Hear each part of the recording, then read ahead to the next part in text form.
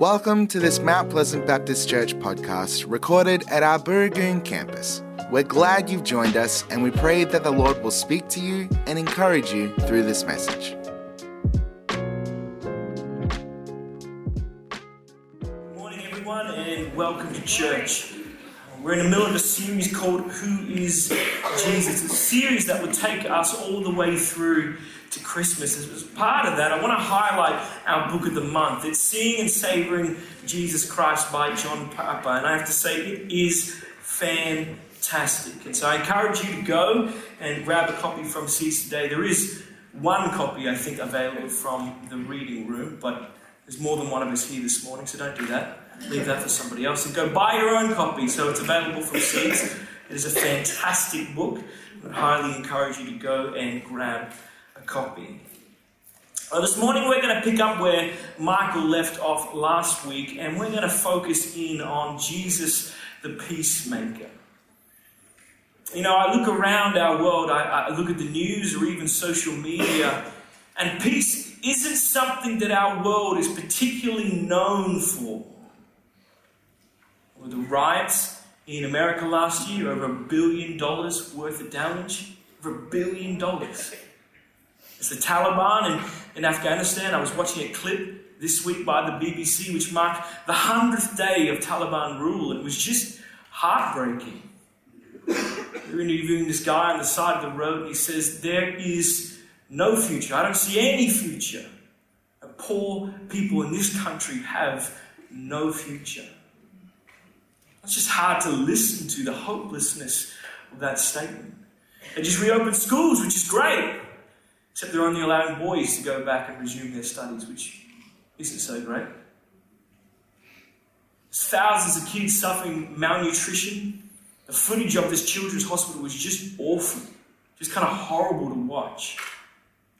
One of the very first things they did was round up the Christians, and so there were stories coming out of Afghanistan almost immediately about pastors who had their daughters forcibly taken away from them and then married off to the Taliban, which is really just kind of like sex slavery. And we know that our world is broken. You don't have to look that hard to see the decay of our society and our world in general. You don't have to look that hard. It's right there. It's all around us. And so much of our world is characterized not by peace, but actually by brokenness and turmoil. And that says nothing about the brokenness that I see in myself. But I know that I am well and truly a work in progress. And God is gracious and loving and incredibly patient, and I'm grateful for that because I know I'm a work in progress. But there's been stuff that I've been grappling with for years, and I wish that wasn't true. I'm not exactly proud of that, but it's true. I'd be really selfish. I get frustrated sometimes with stuff that just isn't worth it. And I look back and I think, why can't I just get over that? Why do I still do that? But it's true. I think to myself, I would have made a terrible Pharisee. Legalism just doesn't work for me. I don't come out feeling good about myself. I come out thinking, man, I need Jesus. I really need Jesus. Which brings us to 1 Timothy chapter 2, because the story of the Bible makes it really clear. We don't have the capacity to fix the brokenness in us and in our world. We just don't. Try as we might, we cannot fix the core root of our problem. We need someone to intercede on our behalf, and that's exactly what Jesus did. That's what 1 Timothy chapter 2 talks about. You can open up in your Bibles to 1 Timothy chapter 2. We're going to be looking at just verses 5 and 6. I want to give you a little bit of context this morning. Paul is writing to Timothy, who was a part of his church planting team. He'd already sent Timothy to Ephesus to deal with some of the problems in that church. If you read the book of Ephesus, you know they had some problems. Make us feel good about ourselves. We got problems too, but not like them, so that's good. And here in this chapter, Paul is instructing Timothy to get the church praying. That's the context, the immediate context of the verse that we're going to look at. Get the church praying. He's saying, I urge you to pray for all people, including those in authority, because a stable and peaceful society creates an environment where it's easier to preach the gospel and see it spread. And that's Paul's main concern. He's all in on the gospel. Jesus is everything. He's the hope of the world, and there is no plan B. It's just Jesus. Which brings us to verse 5, where he says this. He says, "For there is one God, and one mediator between God and mankind, the man, Christ Jesus, who gave himself as a ransom for all people." That's a beautiful verse. We believe that. And we believe that Jesus is the Lamb who was slain. That he's Messiah, the Savior of the world. Now I read that and it gives me hope. But there's a lot of people who read that and get angry because of how exclusive it is. They get angry. And Paul is pretty clear. There's one God. Not two, not many. There's one God and one mediator between God and mankind, the man, Christ Jesus. In other words, Paul is pretty upfront with his rejection of the idea there's many paths or many ways to God. He says, no, there's one way to God, one hope for the world, and his name is Jesus. That's a truth claim, and it's an incredibly exclusive one. Now, I don't know if you've noticed, but in 2021, in our context, that's not particularly popular. Here's what we're going to do this morning. We're going to have a look at the exclusivity of 1 Timothy chapter 2. We're going to do some apologetics and lean on guys like Dan Patterson. And I just want to put a little note in right up front that guy is way smarter than I will ever be. So if you want to go deeper on this, go check out Questioning Christianity by Dan Patterson. He is amazing, incredibly smart, and I'm going to be leaning on him as we navigate this together. So go check him out. But that's what we're going to be doing. We're going to deal with this. We're going to look at the exclusivity of that verse, but then we're going to look at how it's actually radically inclusive as well. Well, Paul says that the gospel is hope for everyone. Because Jesus gave himself as a ransom for all people. And that truly is good news, and we'll get there a little later. But let's start with the uncomfortable stuff. Truth is that Christianity is built on exclusive claims, and that makes some of us, some Christians, really uncomfortable. So they try to twist the Bible, they try to leave out certain parts to make it more palatable. More palatable to who? Well, probably the world. The problem is that Jesus kind of leads the way on this one. That he made some pretty incredibly exclusive claims. He says, I am the way, the truth, and the life. No one comes to the Father except through me. That's a wild claim. But it's also fundamentally exclusive. Because here's the thing, Jesus wasn't ashamed of the exclusivity of the gospel. So if we are, we've got to be honest, there's a problem. That we're out of step with Jesus. And as people who call ourselves followers of Jesus, that would seem to be a problem. Now, this is something that's fundamental to our faith, and it always has been. What was the first commandment that God gave to Moses? You shall have no other God before, or that word can also mean besides me. Isaiah 44 says this, verse 6 says this, Thus says the Lord, the King of Israel, and his Redeemer, the Lord of hosts, I am the first and the last, besides me there is no God. Isaiah 43:11 says, I am the Lord, and besides me there is no Savior. Again and again and again we see the exclusive claims of Scripture. And for me it culminates in Mark chapter 12. The scribes and the Pharisees are talking to Jesus and they ask him, out of all the commandments in Scripture, and there's a lot of them, right? So out of all the commandments in Scripture, which one is the most important?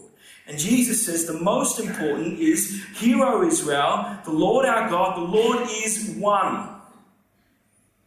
And you shall love the Lord your God with all your heart, with all your soul, with all your mind, with all your strength. The second is this, you shall love your neighbor as yourself. There is no other commandment greater than these.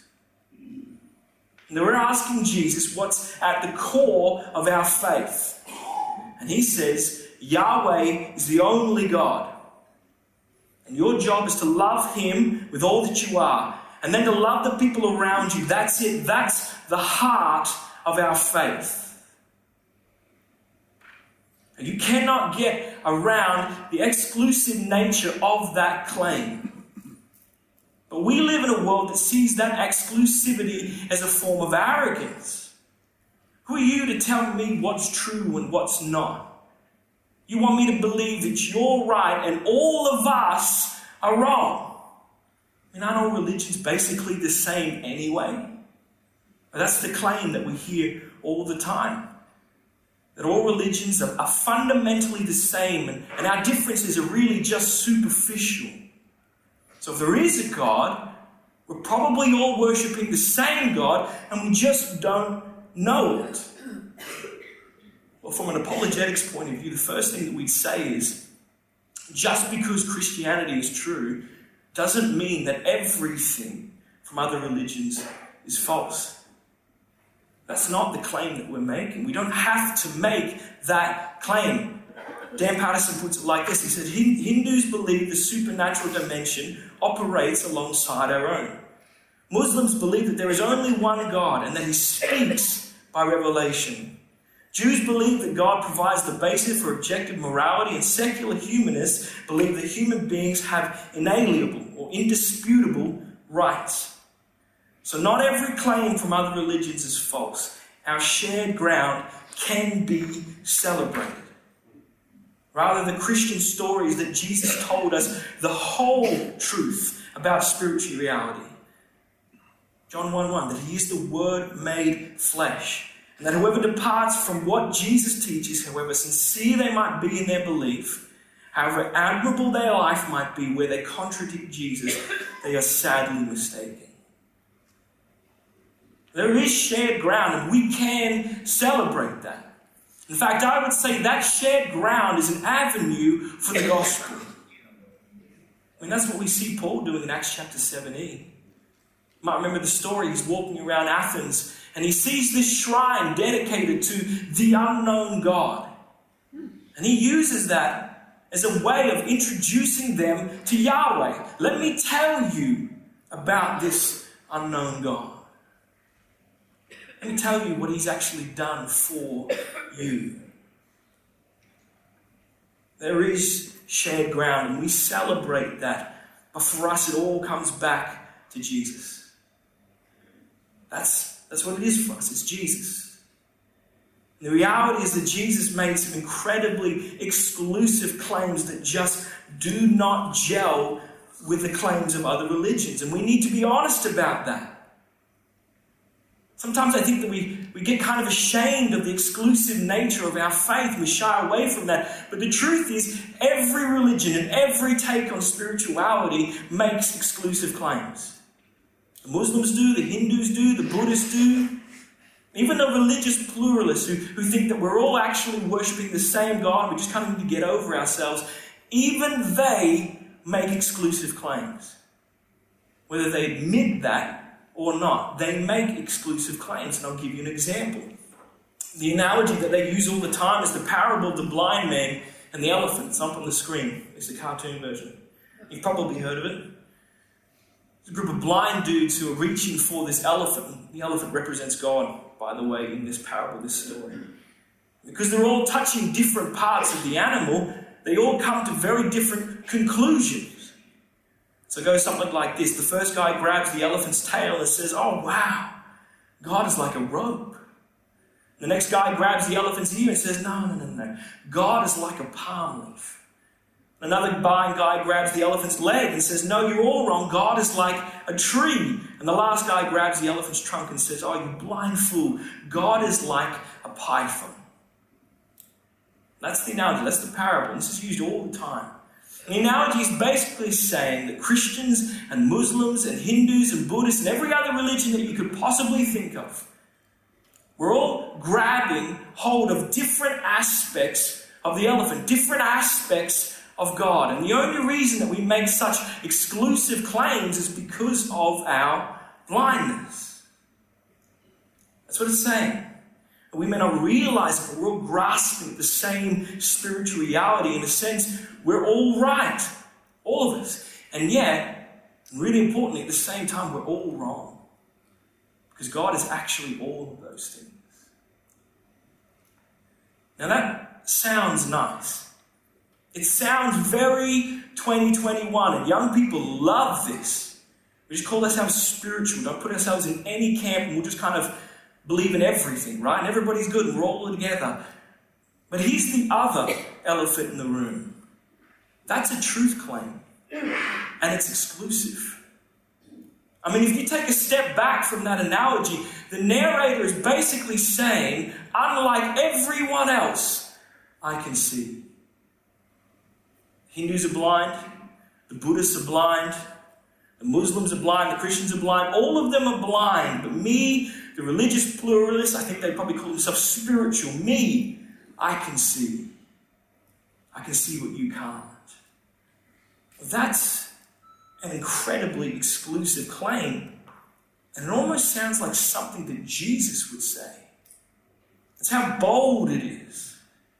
And it's used under the guise of tolerance and inclusivity.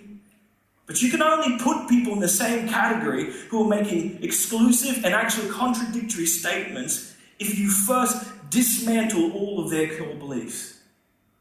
So we're all worshipping the same God, but here's the caveat. Jesus isn't the way, the truth, and the life. As C.S. Lewis would say, it means he's either a liar or he's a lunatic. Either way, he's not the mediator between God and mankind. He's not the hope of the world. That's a truth statement. And it's every bit as exclusive as the one that we make as Christians. I love the way that Dan puts it. He says, there's a very good reason why we keep bumping into exclusivity, because truth, by definition, is exclusive.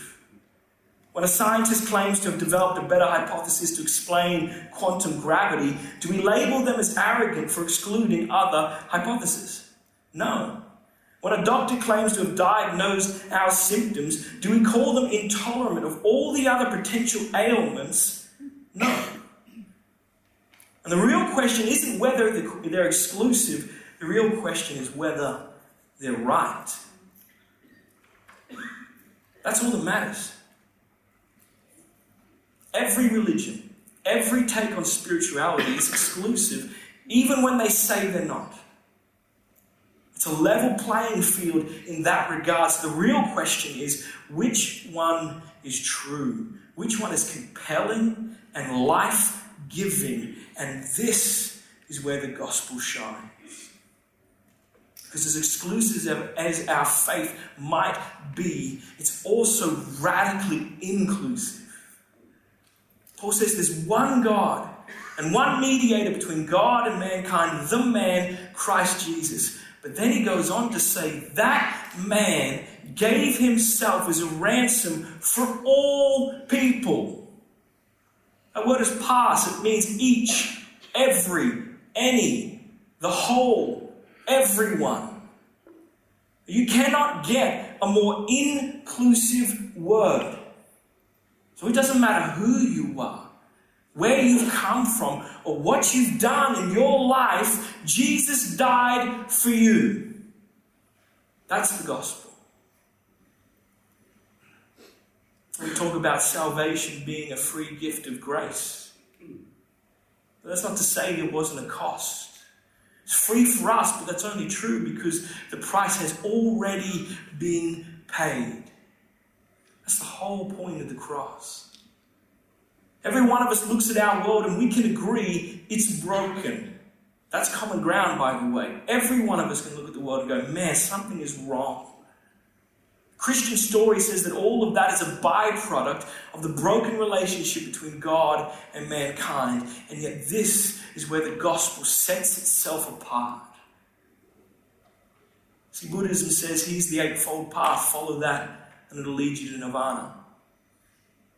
Islam says if your good works outweigh your bad, So if you follow the will of Allah and obey the law, then maybe you'll end up in paradise. But the gospel says you don't have to do anything because Jesus has already done everything.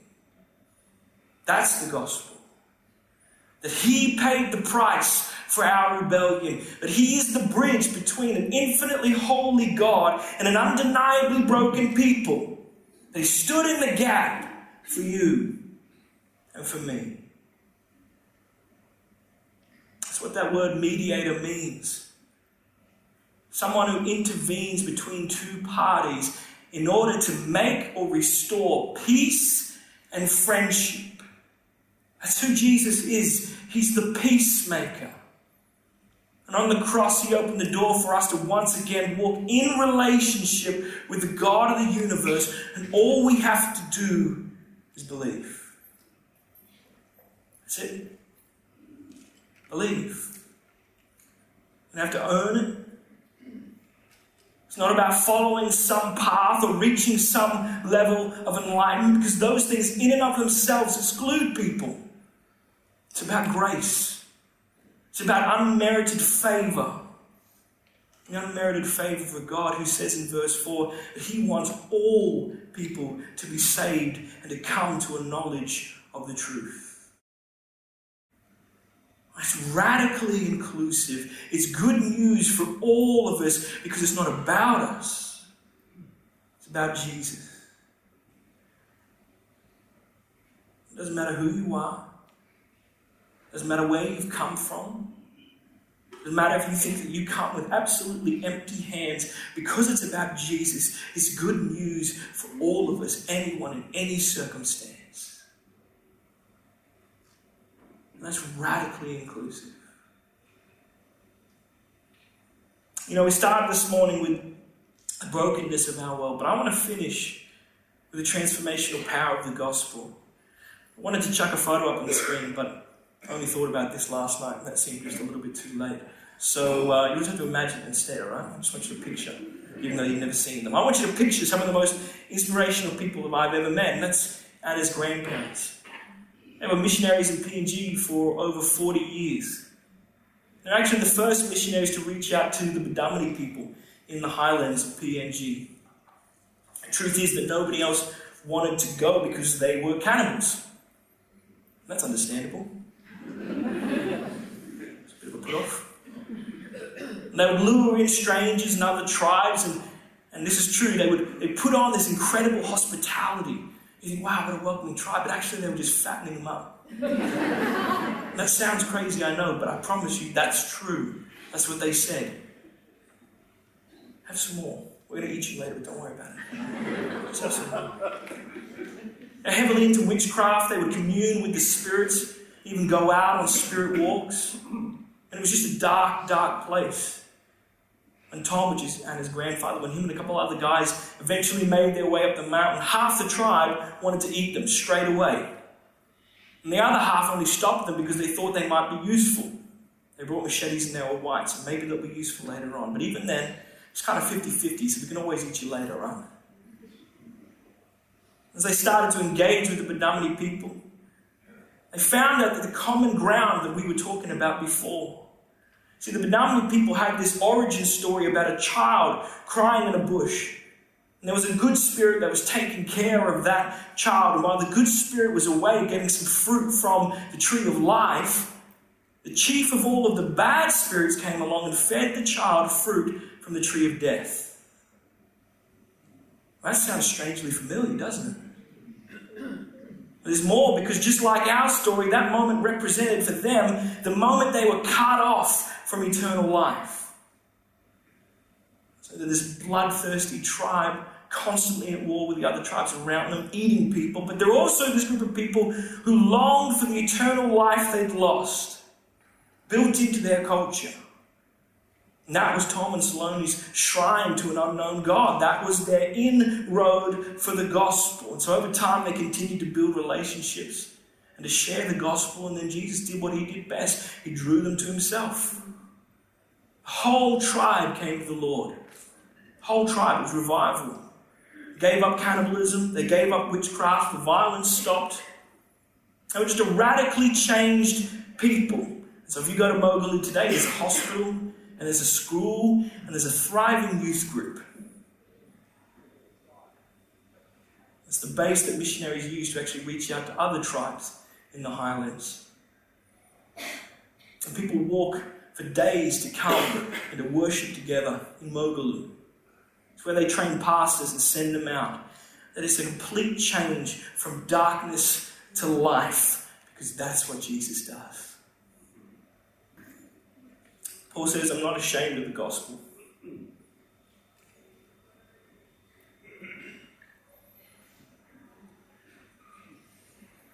Because it is the power of God that brings salvation to anyone who believes.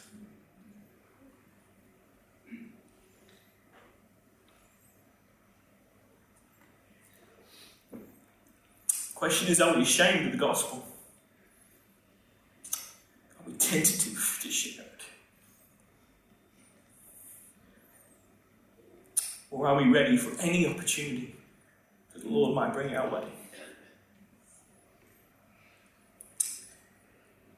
May we be a people who are passionate about the gospel, because we know that Jesus changes lives every day. Let's pray.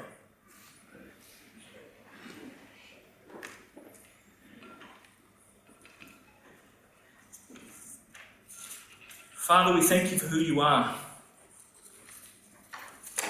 We thank you that you continue to save people. You change not just individual lives, you change communities. You change nations. This is the great power and the hope of the gospel, and we thank you for it, Jesus. We know that it's not an easy thing for us, Father, and in our world there's a sense where the exclusive nature of the gospel is just absolutely unpalatable, and yet we know it's the truth because we've seen its power with our own eyes. So we just pray, Jesus, that we would be a people who are passionate about the gospel, who are all in on the gospel just like Paul was, who would see the truth that you are the peacemaker, you are the mediator between God and mankind. We have this message. Father, may we be a people who are ready to share it with any opportunity. May we see lives be transformed. We hear these stories. We think even back to the baptism a couple of weeks ago, but we want more, Jesus. We want to see people radically changed by the gospel. And so we ask for it in the precious name of Jesus. Amen. Thank you for joining us. We would love to hear from you. If you would like prayer, please submit a prayer request at mounties.org.au/prayer or send an email to communications@mounties.org.au and one of our team will be in contact. Have a great week.